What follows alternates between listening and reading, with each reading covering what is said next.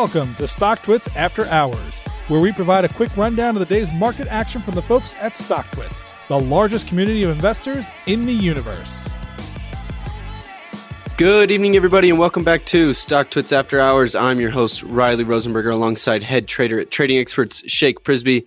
Shake, today is Thursday, February 11th. The S&P 500 and NASDAQ Composite both maintained their previous day's range.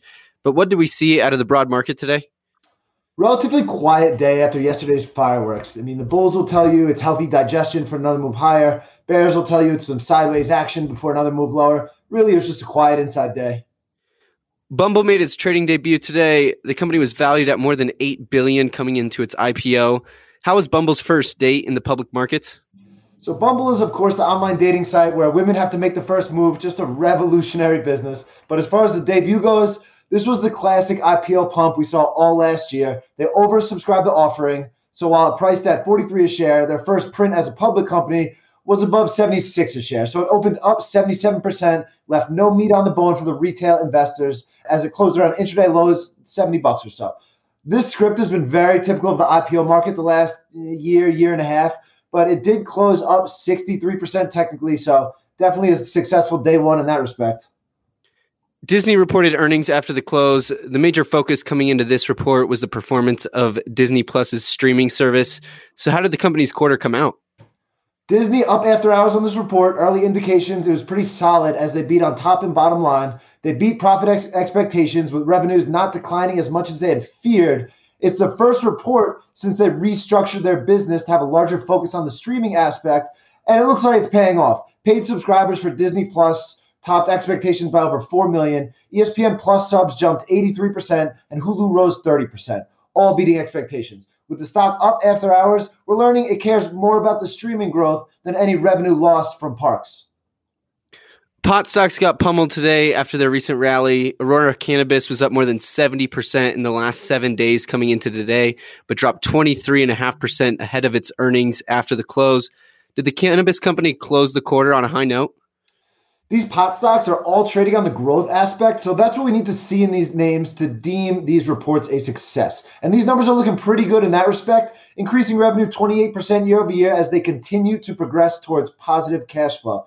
It improved its cash use during the quarter by more than 74% compared with last year, and they've got about $565 million cash on hand. That's, of course, in Canadian dollars. I'm not sure the math on that to US dollars, but the market seems to like these earnings as the name's up 10% after hours.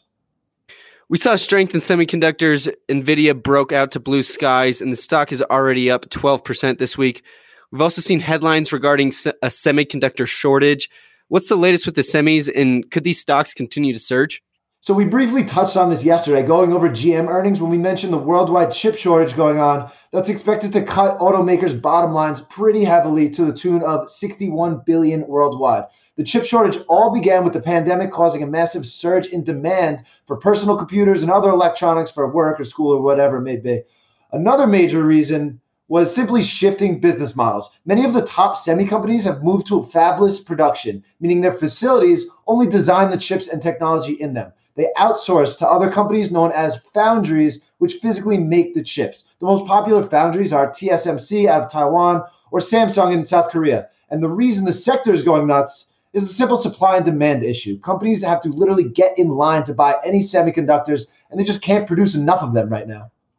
So what's going on with the auto industry as a result?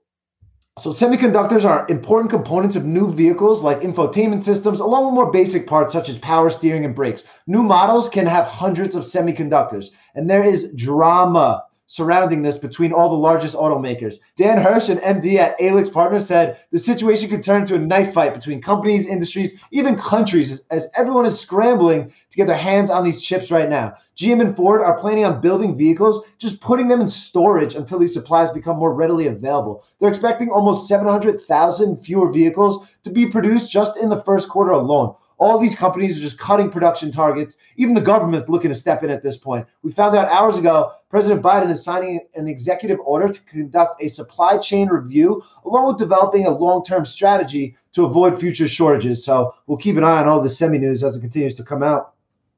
All righty, Shake. Well, that's all we got for today, and that'll wrap up the week. The markets will be closed on Monday in observance of President's Day, but we'll be back on Tuesday after hours. Sounds good. See you next week. You've been listening to StockTwits After Hours. To learn more and subscribe today, visit StockTwits.com. All opinions expressed by the host and podcast guests are solely their own opinions and do not reflect the opinions of StockTwits or their affiliates. This podcast is for informational purposes only and is not intended as a recommendation to buy or sell any security. The podcast is also not a research report and is not intended for the basis of any investment decision. Guests may maintain positions in securities discussed in this podcast.